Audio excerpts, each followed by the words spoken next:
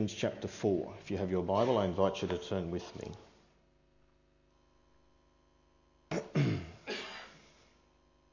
Can we bump that back to verse 25? Is that hard to do? I want to read to you from Ephesians chapter 4, verse 25, down to the end of the chapter. In this passage in the book of Ephesians, which is a magnificent letter,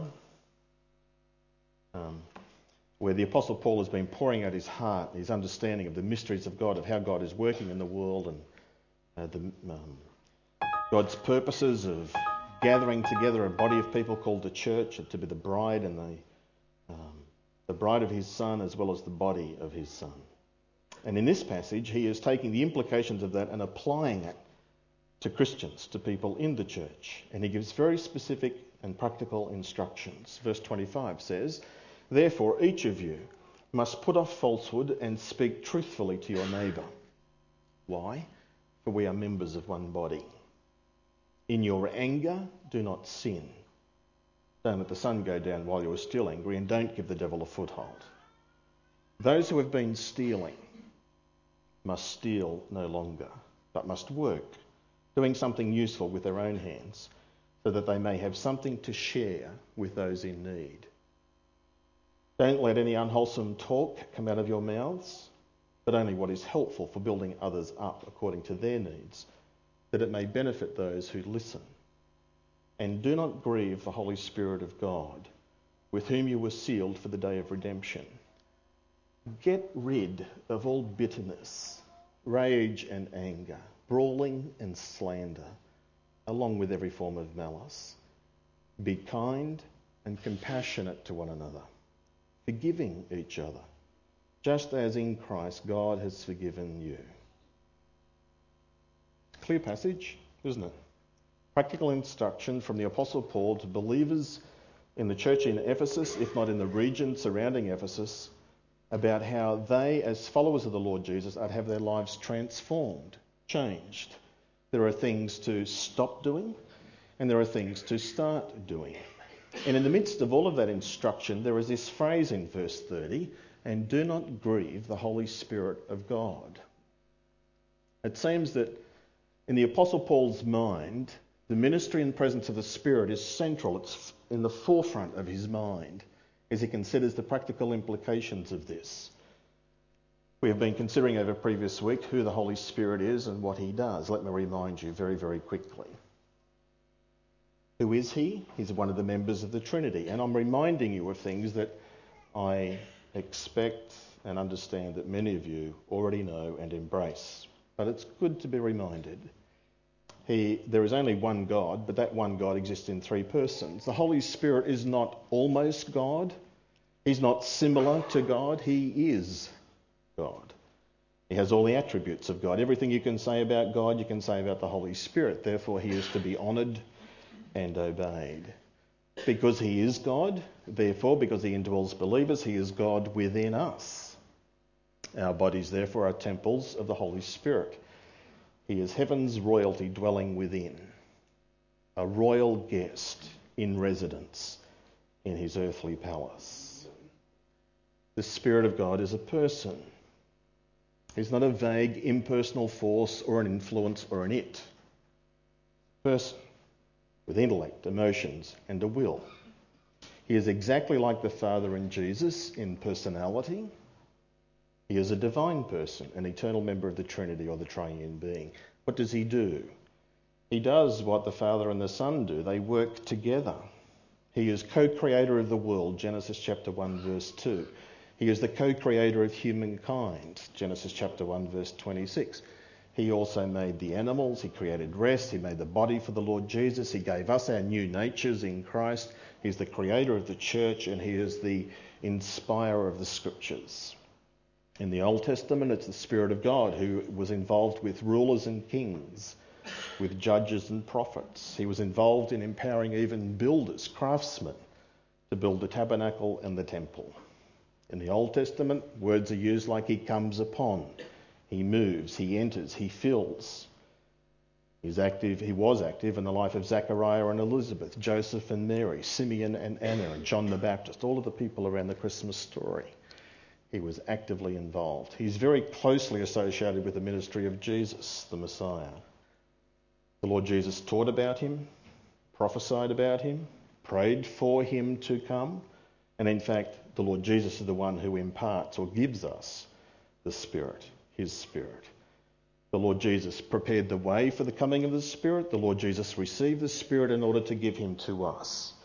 The Spirit witnesses Jesus' exaltation, testifies about Jesus and glorifies him. The Holy Spirit is essential to us for us to live the Christian life. The Bible teaches us that he is the one who convicts of sin, judgment, of righteousness. He is the one who illumines people in a dark world. He is the one who calls, converts, we're born of the Spirit. He is the one who baptizes us into the body of Christ. He transforms believers into the image of Christ. That's all his work. Even our mission statement, to work with God in transforming people into passionate followers of Jesus, is the work of the Spirit. That's what he does. He reigns within, he fills. And he walks with believers through each day in experience. That includes helping us in praying, reading the Bible, providing peace in our hearts, as well as prompting us, nudging us to do God's will. He manifests the character of Jesus. We call it the fruit of the Spirit. He equips us for service in the body, the gifts of the Spirit. And he empowers us for witness in the world. He is the Lord of the harvest. We can't be saved without the Spirit. We can't have assurance without the Spirit. We can't be holy without the Spirit. We can't understand the Bible without the Spirit. We can't pray without the Spirit. We can't serve without the Spirit. We can't witness without the Spirit. He is essential for us in living the Christian life of following the Lord Jesus. In summary, he permanently enters believers' lives. He powerfully equips. He personally encourages. He is our advocate, our helper, our counsellor, our comforter. He is the Lord within, the Spirit of the Lord Jesus. He's not a second blessing and he's not an optional extra. All of these things we have been teaching you over the recent weeks. So we come to our final one today. And any teaching to do with the Holy Spirit would be incomplete if attention were not called to the fact that his influence can be impeded in our lives. Spiritual power can be lost. As remarkable as that is, he is sovereign Lord, all-powerful, but he can be hindered, resisted, frustrated. In the Old Testament, things are different now, but in the Old Testament you get the strange but very sad story of several characters, but one is Samson, who had great opportunities, who had great talents given to him, but whose life ends in a tragic failure, all because of his own inexcusable folly, choices that he had made. And the Spirit of the Lord, the passage says, came upon him and empowered him. But you also read that very sad phrase 3 times. He did not know that the Spirit of the Lord had left him. In the Old Testament, the Spirit would come upon, fill, empower, and depart again, leave again. In the Old Testament, same happened in Saul's life, and even David in Psalm 51 can pray, "Do not take your Holy Spirit from me." That's Old Testament. And the coming of the Lord Jesus with the gift of the Spirit at Pentecost, he now is a permanent resident with us. He does not leave, he does not depart. But we'll talk about some other variation of that. Does God still depart his people? No. But certainly it seems like it on occasions, doesn't it? Does he withdraw a sense of his presence? Yes. Can we lose the Holy Spirit in the power of the Spirit in our life and in our ministries? Can we lose his power? Yes. How? Well, through hindrances that I'm going to talk about this morning. If you lose it, or if you've lost it, his influence, his empowering, can you regain it? Usually. Not always. So usually. What are those hindrances then, or those sins against the Spirit? What are those things that we as followers, as believers, can be involved in, which leads to a decrease in spiritual influence in our lives? The New Testament, and I'm going to talk about some of these more tonight than this morning, the New Testament uses these 6 different ways of sins that we can commit against the Spirit. There is this very strange one, and we're doing this tonight because I don't have time this morning, called blasphemy against the Spirit. It's the unforgivable sin. It's the only sin which is not forgivable. It's quite strange. And we're going to talk about that tonight. So blasphemy against the Spirit, committed by unbelievers, not by believers. We can resist the Spirit, Acts chapter 7, verse 51. Again, unbelievers, not believers, resisting the Spirit. Ephesians 4, this one, you can grieve the Spirit. 1 Thessalonians 5, you can quench the Spirit. They're the two primary ones of grieving the Spirit or quenching the Spirit for believers. Grieving the Spirit is when we do something that we ought not to do, we grieve him. Or quenching is he wants us to be doing something and we're sort of toning it down and not doing what he wants us to do. Hebrews chapter 10, verse 29 talks about insulting the Holy Spirit, or in fact the Greek word can be translated to outrage, to infuriate the Spirit. And again, unbelievers doing that. Acts chapter 5, verse 3, strange story of Ananias and Sapphira, where Peter says that they lied to the Holy Spirit. So all of these sins, blasphemy, resisting, grieving, quenching, insulting, and lying to, are ways that the Bible talks to us about how we can influence the Spirit in a negative way to impede his influence in our life. So this morning I want to talk about how do we grieve the Spirit, and there are three ways. Three ways that I'm going to suggest anyway to you this morning. What happens when we do grieve him? What are the consequences in our life when that happens? And that'd be good for us to evaluate where we're at. And then, so what can we do so that we don't grieve the Spirit? So I want to focus primarily this morning, obviously, upon grieving the Spirit. And it'll be very similar to quenching. So tonight we'll do the others, particularly blasphemy, and a little bit of quenching.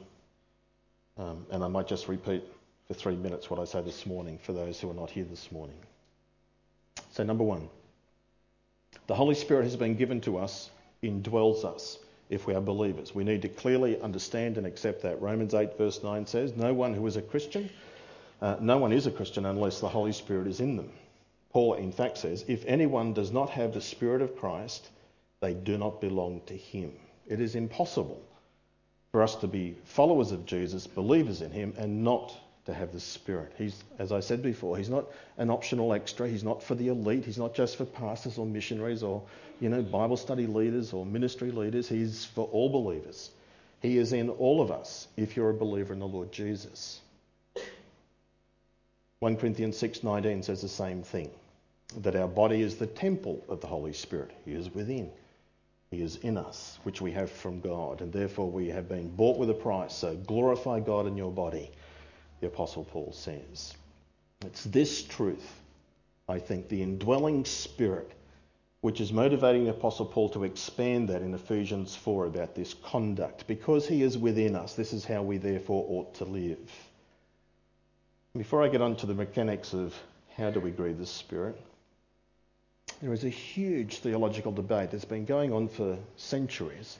For the first 19 centuries, theologians and even commentators into this century will argue the Holy Spirit does not have emotion, that he can't be grieved, that when it says he don't grieve the Holy Spirit, it's not talking about the Holy Spirit, it's talking about us. Well, I'm much simpler in my theology than some of those great theologians. And in my simplicity, when it says don't grieve the Holy Spirit of God, to me it means you can grieve the Holy Spirit of God. I understand that does raise huge theological problems, but I didn't write the Bible, he did. And so I am just being obedient, as I understand it, to him. I'm not wanting to be arrogant or smart or anything like that, but I am wanting to emphasise that the Spirit of God has emotions, and that he loves, he can be angered, he can be hurt, he can be disappointed. I don't understand fully how that manifests. I just understand from this text of Scripture and those other references that it's about relationship. That just like the Lord Jesus came into the world and dwelt in a body, so the Holy Spirit has also subordinated himself and limited himself, has come in and dwelt in a body. In our bodies, not just one, but all believers' bodies. And that relationship is one of love. I know that's overused, that word, but that's what it is. It's about a relationship of tenderness, of intimacy, of grace. It's personal. And so therefore, when I sin, when we sin, we ought not to think just in terms of, oh, we have done wrong. We need to think in terms of that we have hurt and offended and disappointed the one who loves us and lives within us. There's been a hurt involved here. Christianity is about this intimate relationship with the living God. It's not a religion of rules, it's a relationship. So therefore, the Holy Spirit can be grieved and is grieved when we consciously, intentionally, with awareness, sin or offend or whatever. Okay, here we go. How do we grieve the Spirit? Well, there are three ways I'm going to suggest to you. The first one is the obvious one.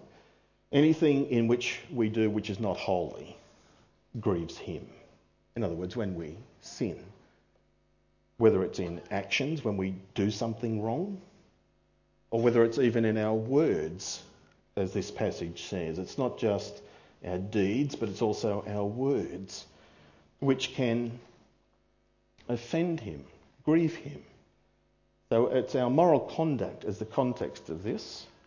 In Galatians chapter 5, verse 16, Paul gives strong language. He says this, "So I say, walk by the Spirit, and you will not gratify the desires of the sinful nature." Listen to this. "For the sinful nature, for the flesh, desires what is contrary to the Spirit." We naturally desire what is contrary to the Spirit, and the Spirit desires what is contrary to our sinful nature. They are in conflict with each other. And we end up doing things that we don't want to do. But if we are led by the Spirit, then we're no longer under law. Galatians 5:16 and following. So anything that we do which is sinful, whether it's words, whether it's actions, that comes out of our flesh, which is opposed to him, grieves him, disappoints him. And of course, by extension, there's another step. It's not just what we say, it's not just what we do, because it's quite possible for us, isn't it, that we can not do anything wrong, not say anything wrong, but we can sit there and just simply be thinking wrong. And in our imaginations, we can have all sorts of connotations or imaginary conversations or imaginary behaviours where we not just imagine it, but we actually enjoy it. That likewise, at the level of our thoughts, nobody knows it, nobody sees us do it, nobody hears us say it, but he does because he is within. He hears, he sees, and he knows all. Anything that is unworthy in our minds, impure thoughts, anger, revenge, envy, grieves him. I've used this illustration lots of times before, but it's a little bit like, I'm not a great gardener. And we've just had a free ad for Kevin. We've just had Kevin Smith come around and do our front edges and lawns, and he's helping us with our gardening. And he's doing an absolutely wonderful job. If you suck at gardening like I do, I commend Kevin Smith. Is Kevin here this morning? Cost you $50, mate, for that ad. There are many other gifted gardeners in the church, and I'm sure they would help you too, but that guy helped us and is helping us. And anyway, point of the illustration. In the garden, there are those awful things called, and we're very good at growing them. And what you notice when you walk out the front is we don't have any weeds in our garden right now, because we've had Kevin around. When you walk out, you notice the big weeds, don't you? You don't notice the little weeds, you notice the big ones. This is my experience anyway. And so you bend down and you take time and you pull out the big ones. As soon as you pull out the big ones, then guess what you notice? There are medium-sized ones there. I never saw them before. And you pull out the medium-sized ones. Then guess what happens?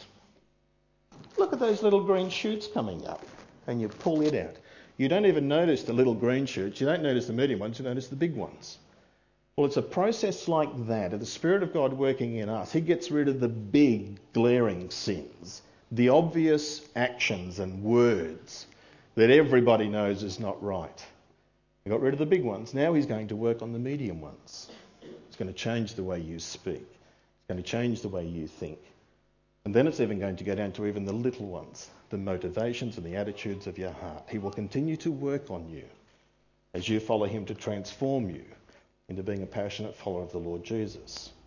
So that's the first way. We grieve the Spirit when we indulge the sinful nature, when we do things, say things, think things which are not conforming to what he wants.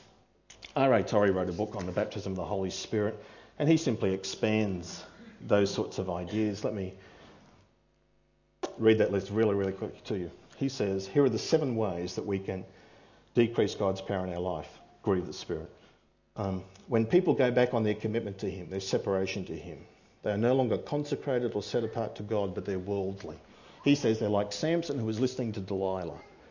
The world is getting in and you're being seduced. He said, number 2, when people disobey or allow sin to creep in. Spoke about that one. He says, thirdly, self-indulgence, where we are no longer denying ourselves, but we are in fact gratifying the flesh. It's not necessarily sinful, but it's wasteful. It's overly luxurious. We are not being good stewards. And that's something you have to determine between you and God, not judge one another about. Between you and him. God sometimes might say to a rich young ruler, take everything, sell it and give it all away to the poor. With somebody else like an Abraham, he might smother him with unbelievable wealth. Both are to be accountable stewards. One can't judge the other. But we, before God, must be faithful. He says, fourthly, greed for money. Number 5, pride. He said this is the most subtle one of all. Because as we are fully committed to God and serving him, it's so easy to get puffed up that God is using us. And through that process, grieve the Spirit. And he says neglect of prayer and neglect of the word. So all to be subsumed, really, it's a failure to abide in Jesus. It's to commit a sin, thought, word or deed. There are 2 other ways, and time's going. That's why we have to go to 8:30. See, I told you.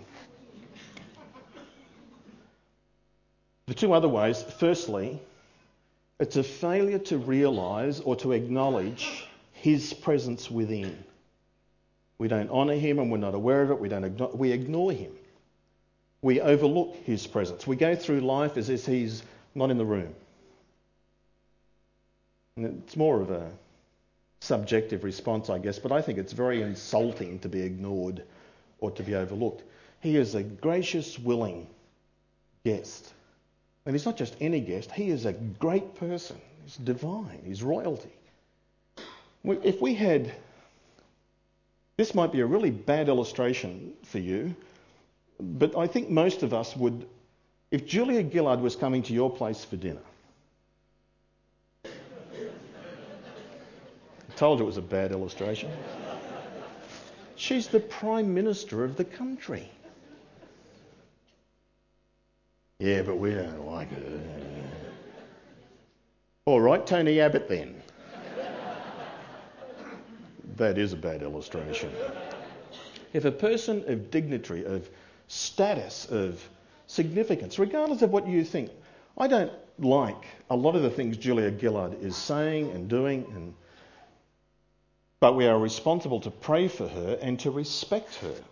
She's because of her position, aren't we? Good.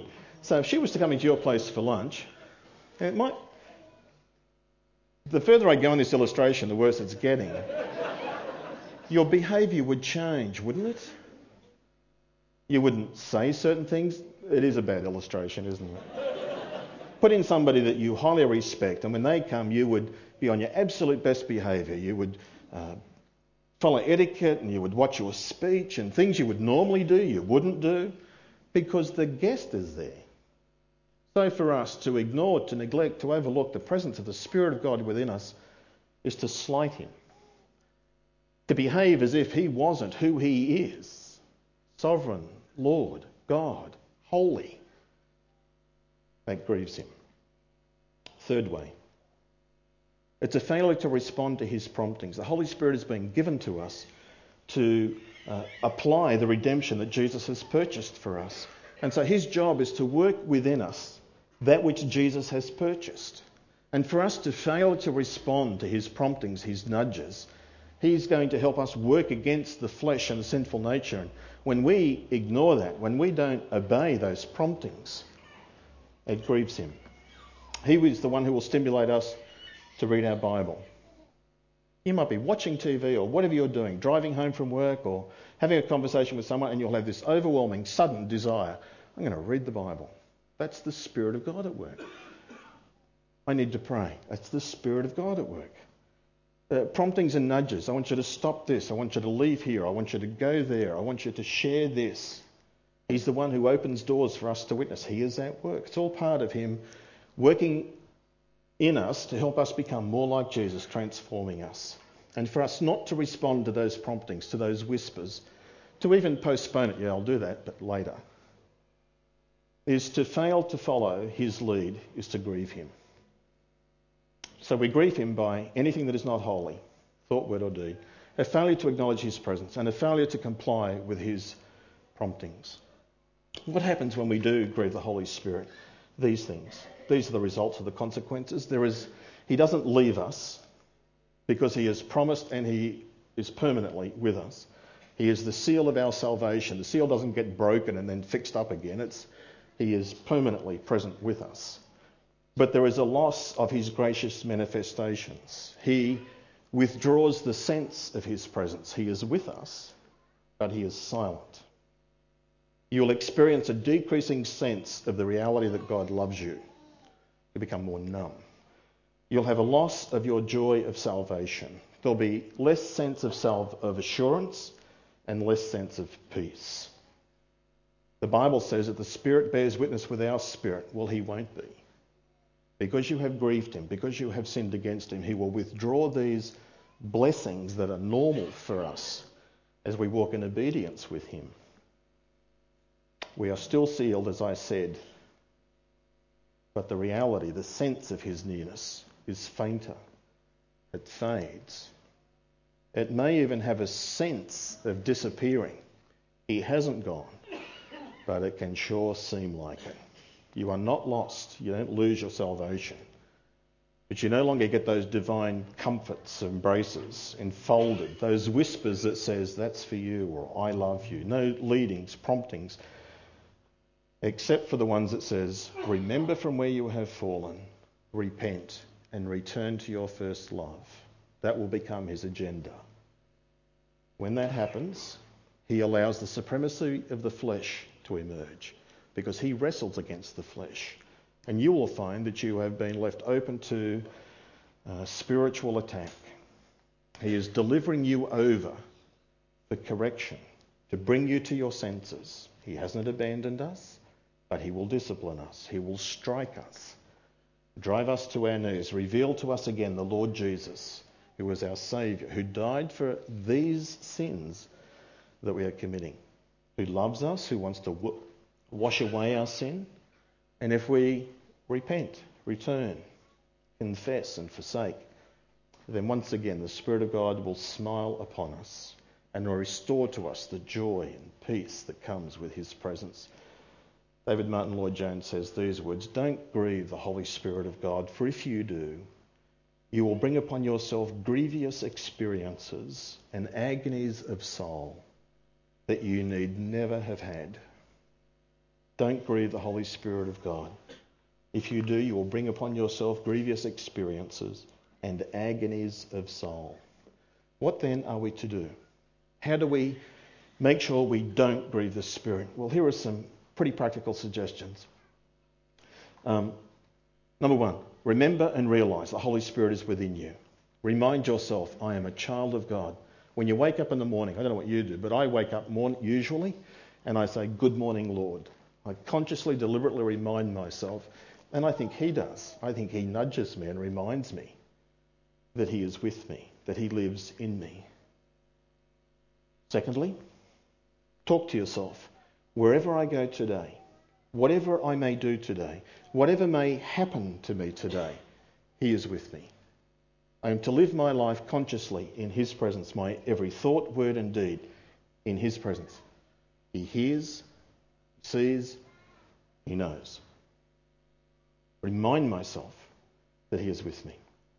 What a great privilege to have such an honoured guest living in us. And so therefore I want to be careful not to disappoint him. He is given to us to work out our salvation. So when he prompts me, I will obey. He's going to be preparing me, shaping me to be more like the Lord Jesus. I will comply. He wants to work through me, whether it's to serve or to share the gospel. I'm available. I will obey. I will comply. I am available. If we're going to experience the filling and the indwelling of the Spirit and walk in a way that doesn't grieve him, then we need to be listening constantly to what he is saying, to what he's whispering, listening to his word especially. And we may need even to go to him and to ask intentionally, is there anything in my life, is there anything that is displeasing to you? And perhaps even at the end of the day, the best thing is to keep ongoing accounts, intimate, short accounts with him. But if not, or maybe as well as, at the end of the day, conduct an inventory of that day. Talk to him. Is there anything I did today that grieved you? Is there anything I said today to somebody else which wasn't right, that grieved you? Was there anything that I was entertaining in my mind that nobody else knows about but you know about, and that's disappointed you? Are there any promptings that I haven't followed? Have I been, a tendency to put things off? Am I not obeying you? What about my attitudes and my relationships with others? Let this old hymn be our prayer today, this week, and moving forward. Oh, give me Samuel's ear, an open ear, O Lord, alive and quick to hear each whisper of your word, and like him to answer to your call and to obey you first of all. Oh, give me Samuel's ear. Speak, Lord. Your servant is listening. Let's pray. Father in heaven, we thank you for salvation through Jesus. And we thank you for the gift of your Spirit to indwell us. And as we have been focusing this morning, Lord, there have been times when we have grieved and disappointed him. We ask, Lord, that you might not only forgive us, but help us, teach us to keep very short accounts, to be very intimate with him, very close, that he in fact might fill and control us. And we ask, Lord, that you indeed might give us an ear like Samuel, open, alive and quick to hear and to respond. Whatever he whispers, whatever he prompts, for us to say, yes, Lord, I will. We ask this in Jesus' name and for the honour and glory of the triune God. Amen.